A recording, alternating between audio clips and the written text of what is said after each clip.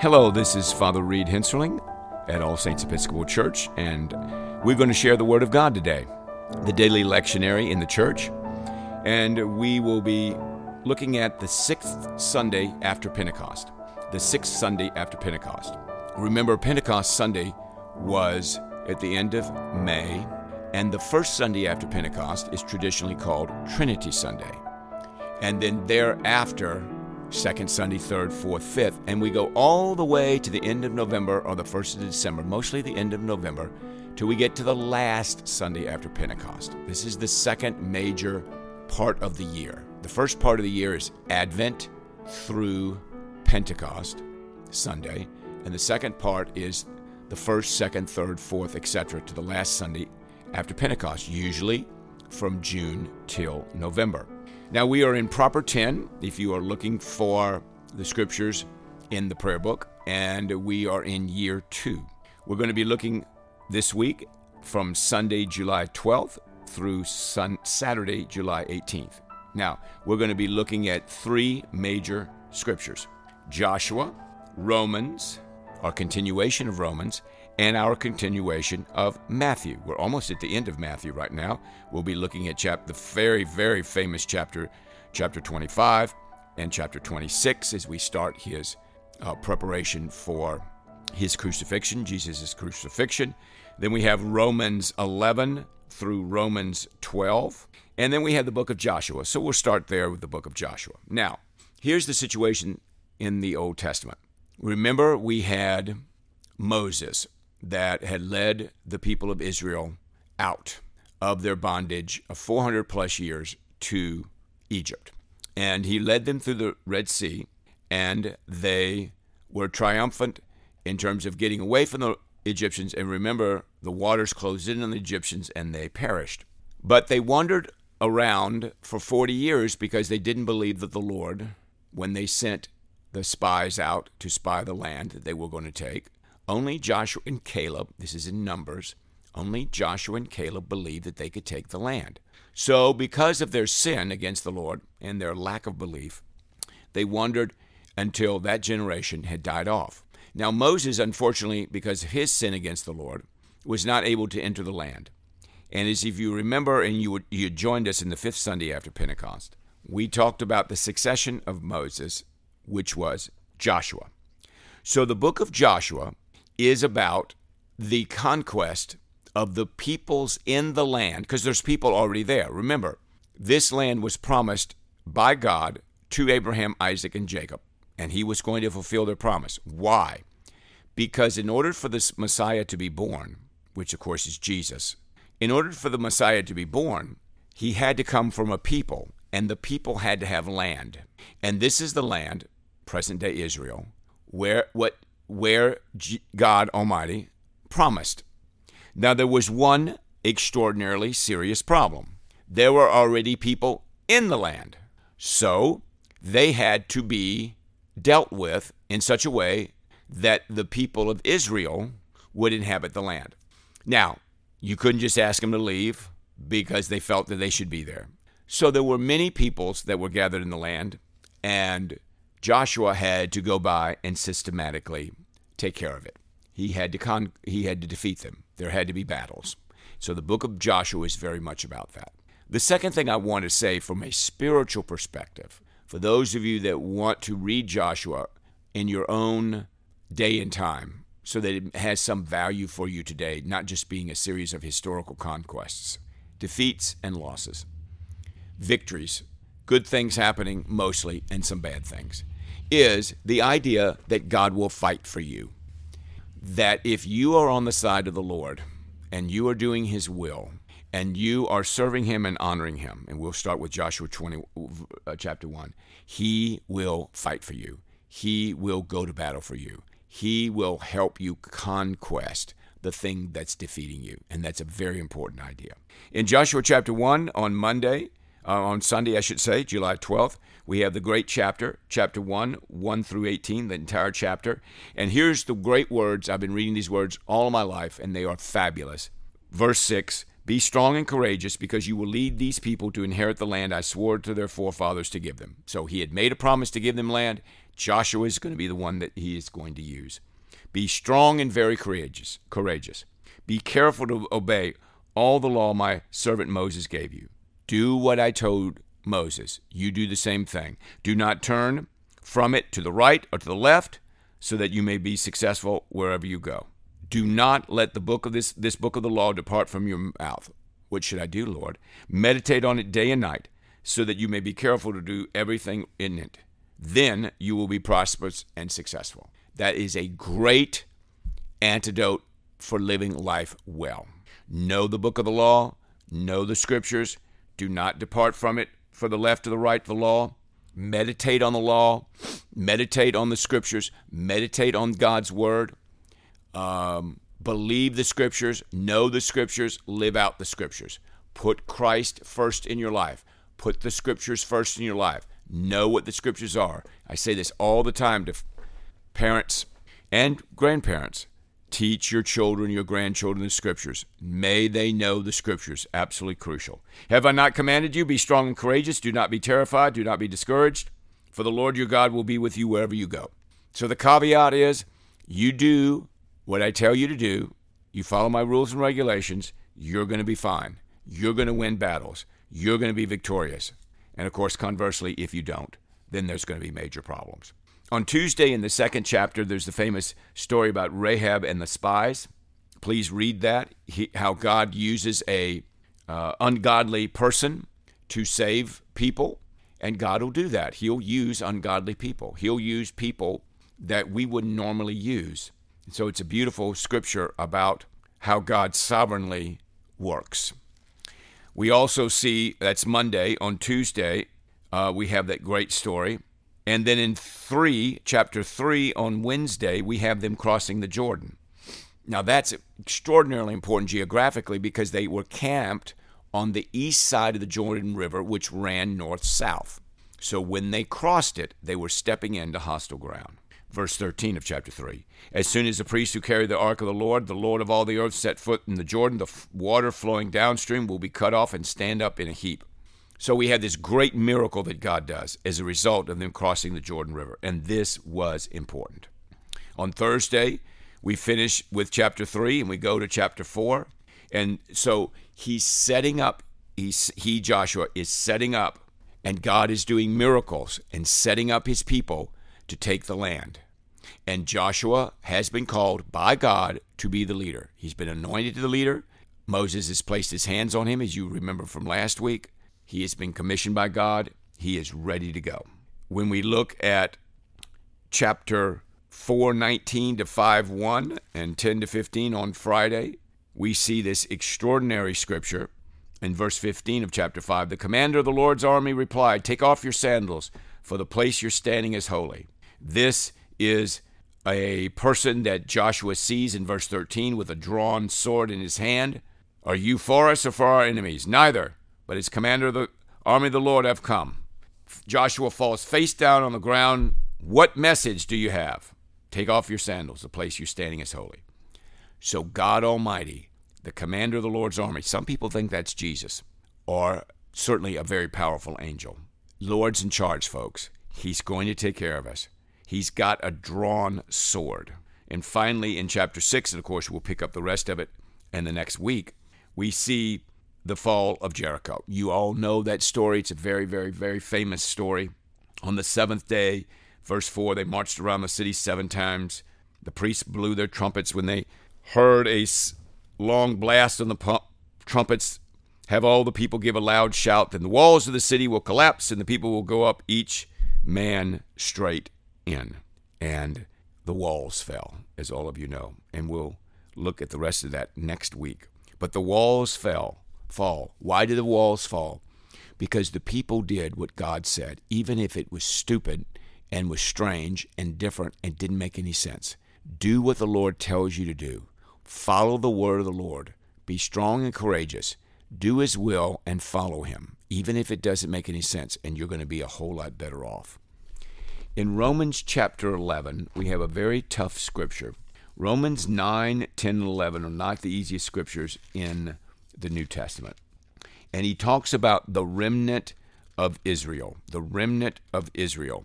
And he says in verse 6, I love this verse, and he says, so too, verse 5, at the present time, there is a remnant chosen by grace. A remnant is that group of people that God Almighty has saved for his purposes. And it's a small group. The others have turned from the Lord, but the Lord is saving these persons. And if by grace, then it's no longer by works. If it were, grace would no longer be grace. So people are saved by the grace of God.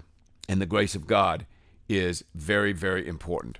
Now, what you see in chapter 11 is Paul, as an Israelite, as a Jewish person, is dealing in 9, 10, 11 with salvation in Christ to the Jewish nation. Now, it's just read it slowly, think about the words that are being said, and he talks in the latter half of chapter 11, which we see on Tuesday and Wednesday.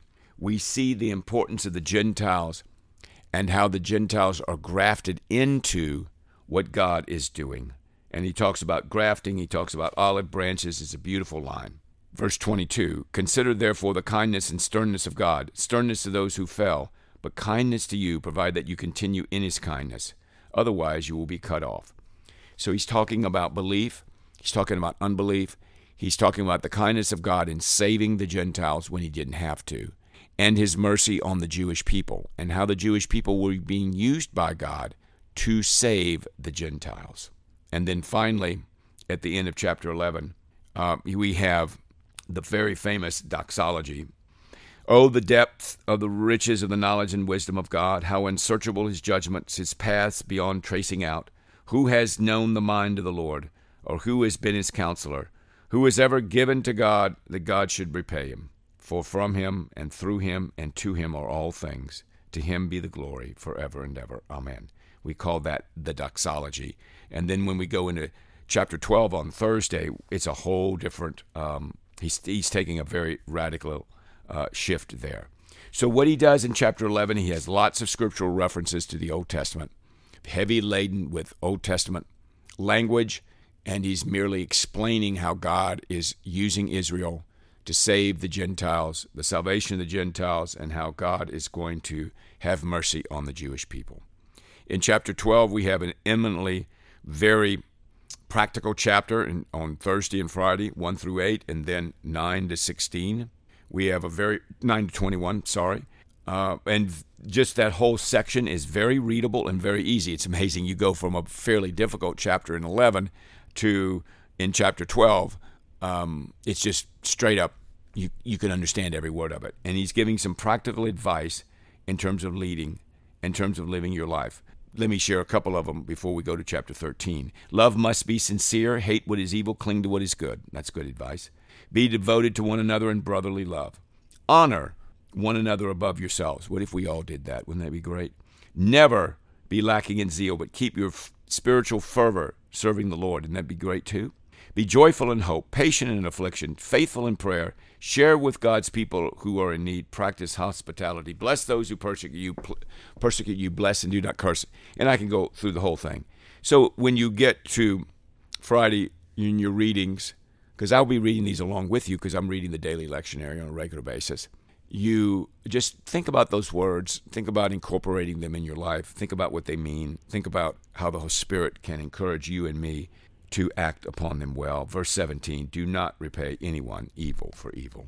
In Romans 13, I could talk about Romans 13, 1 through 7 for a very long time. This is the locus classicus text on the government and how the government works in terms of spiritual realities and their authority, and how God uses the authority of the state to govern us and what our proper response should be. Now, I know that's a lot to think about. Everyone must submit to the governing authorities, for there's no authority except that which God has established. That's the first verse. The authorities that exist have been established by God. That's a very strong verse in chapter 13, verse 1. So Paul is talking about submission to the authority of the state and how that works. And that is a very, very large issue. But again, what are we doing? We're reading the scriptures. We're praying about them. We're praying about what God should say to us. And we're asking, maybe for the first time we're reading this text. And we just want to get that in our heads. We want to think about what he's saying here. For those of you that have read this many times, this will be familiar to you. But it's not usually a text that there's many sermons on, many homilies. So enjoy that. In Matthew chapter 25, we have the great three teachings. I love these three teachings, and again, I could talk about these for a very long time. But again, enjoy the reading. It's so beautiful to be able to read the Bible. The first one is the parable of the 10 virgins, the very famous 10 virgins who took their lamps and went out to meet the bridegroom. 5 were foolish and 5 were wise. The foolish took their lamps, but they didn't take any oil. The wise took oil in jars along with their lamps. The bridegroom was a long time in coming. They fell drowsy, they fell asleep, and boom, at midnight, here's the time. And the virgins woke up and trimmed their lamps, but the foolish ones said, give us some of your oil, our light is going out. Our lamps are going out. And of course they said, no, we won't have enough. And so they go and they buy some, but the door had been closed. What is the lesson? Verse 13, keep watch. You do not know the day or the hour. I know Jesus is coming. His coming is imminent. I don't know when it is. Be ready. Have your oil. Don't assume that you will be able to respond in time. Always be ready for the coming of the Lord. On Tuesday, we look at the very famous parable of the talents. 5 talents. The man going on a journey gave his servants. He trusted their property. He treated them as stewards. A steward is a person that does not own anything. They are taking care of something. You and I are stewards. We are not owners. God is the owner. He's letting us use his property, and we are to be stewards of it. Someone got 5 talents, then 2, then 1. And the parable is a powerful parable about how you use the gifts that God has given you. How do you use what you've been entrusted with? Not everybody gets the same thing. Some people get more than others. Some people get less. And that comes in all kinds of shapes and sizes. And the first one does very well. He gets 5 more. And the master says in verse 21, well done, good and faithful servant. You've been faithful with a few. I put you in charge of many. Come and share your master's happiness. And the second one then comes because there's an accounting. See, all of us are going to have to account for what we've done in this life. I want you to be ready. I want you to do the will of the Lord. I want you to trust in the Lord. I want you to put your faith in the Lord. I want you to use the gifts and talents, skills, blessings that he's given you. Use it for good. 2 came. I've given you 2 more. And he says the same thing. But the other one didn't do it. He was afraid. He buried his talent. And his master replied in a very negative way, being a wicked, lazy servant. Take it from him and give it to the one who has 10. For everyone who has given will be given more, and he will have an abundance. Whoever does not have, even what he has, will be taken from him. And then there was the serious consequences of him being thrown outside in the darkness. Ladies and gentlemen, brothers and sisters, it is imperative that you use your life in such a way that glorifies God, not for yourself. You are here to be a steward of the Lord, and at the end there will be a day of reckoning. Reckoning, it should not scare you, but delight you. A day where God will weigh the balance. He will look at the scales and to see how you and I have done. I pray you do very, very well. Then finally, the sheep and the goats. There's the judgment. The sheep on the right, the goats on the left. And then he invites them into his kingdom. And of course, all of you know this verse, very famous. I was hungry and you gave me something to eat. I was thirsty and you gave me something to drink. I was a stranger and you invited me in. I needed clothes and you clothed me. I was sick and you looked after me. I was in prison and you came to visit me. Lord, when did we see you do all those things? And the king, Jesus, will reply, I tell you the truth. Whatever you did for one of the least of these, brothers or sisters of mine, you did for me. And so then there's that great separation at the end of chapter 25, where the ones that did not do that were sent into hell. Verse 46, very strong. Then they will go away to eternal punishment, but the righteous will go to eternal life. So do good works, folks. Faith without works is dead. Do what God tells you to do. Follow his will. Be obedient to his commands. Listen to him. Learn, mark, inwardly digest. Then we get into the preparation for Jesus' death in 26, and he dies in 27. The plot against Jesus, he's anointed at Bethany. Judas agrees to betray him. And then, of course, we have the great Lord's Supper, 17 to 25, which is on Friday. The Lord's Supper, which all of you, I'm sure, are very familiar with. Read that slowly and carefully. And then we have 26 to 35, which is about the denial of Peter. I'm going to be with you, Jesus. If they all forsake you, that's fine, but I never will. Verse 33, and Jesus says, I tell you the truth, this very night before the rooster crows, you will disown me 3 times. Peter says, very confidently, even if I have to die with you, I will never disown you. And all the disciples said the same. But sadly, as all of you know the story, when push came to shove, they left. They all left. And they left him there dying on a cross. And they had fled earlier in the preparation of Jesus for crucifixion. And so it's a sober comment on our need to trust in Christ.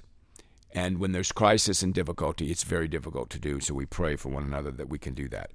So Joshua, the first several chapters of Joshua, and God's readiness and bringing them in to the promised land, of which will be theirs.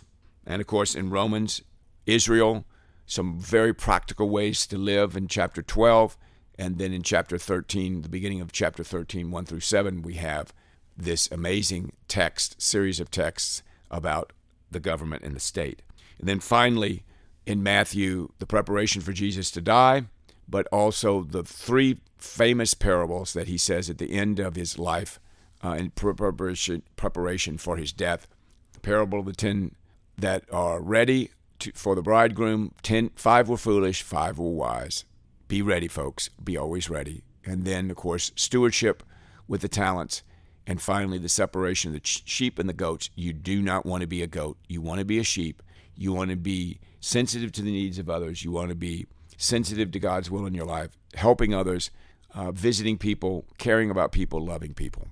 So, Lord God, bless each and every person this week as they read the Word of God, and give them time, give them the revelation of the Lord, give them understanding, so that they might be blessed with these great series of readings this week. In Jesus' name we pray. Amen.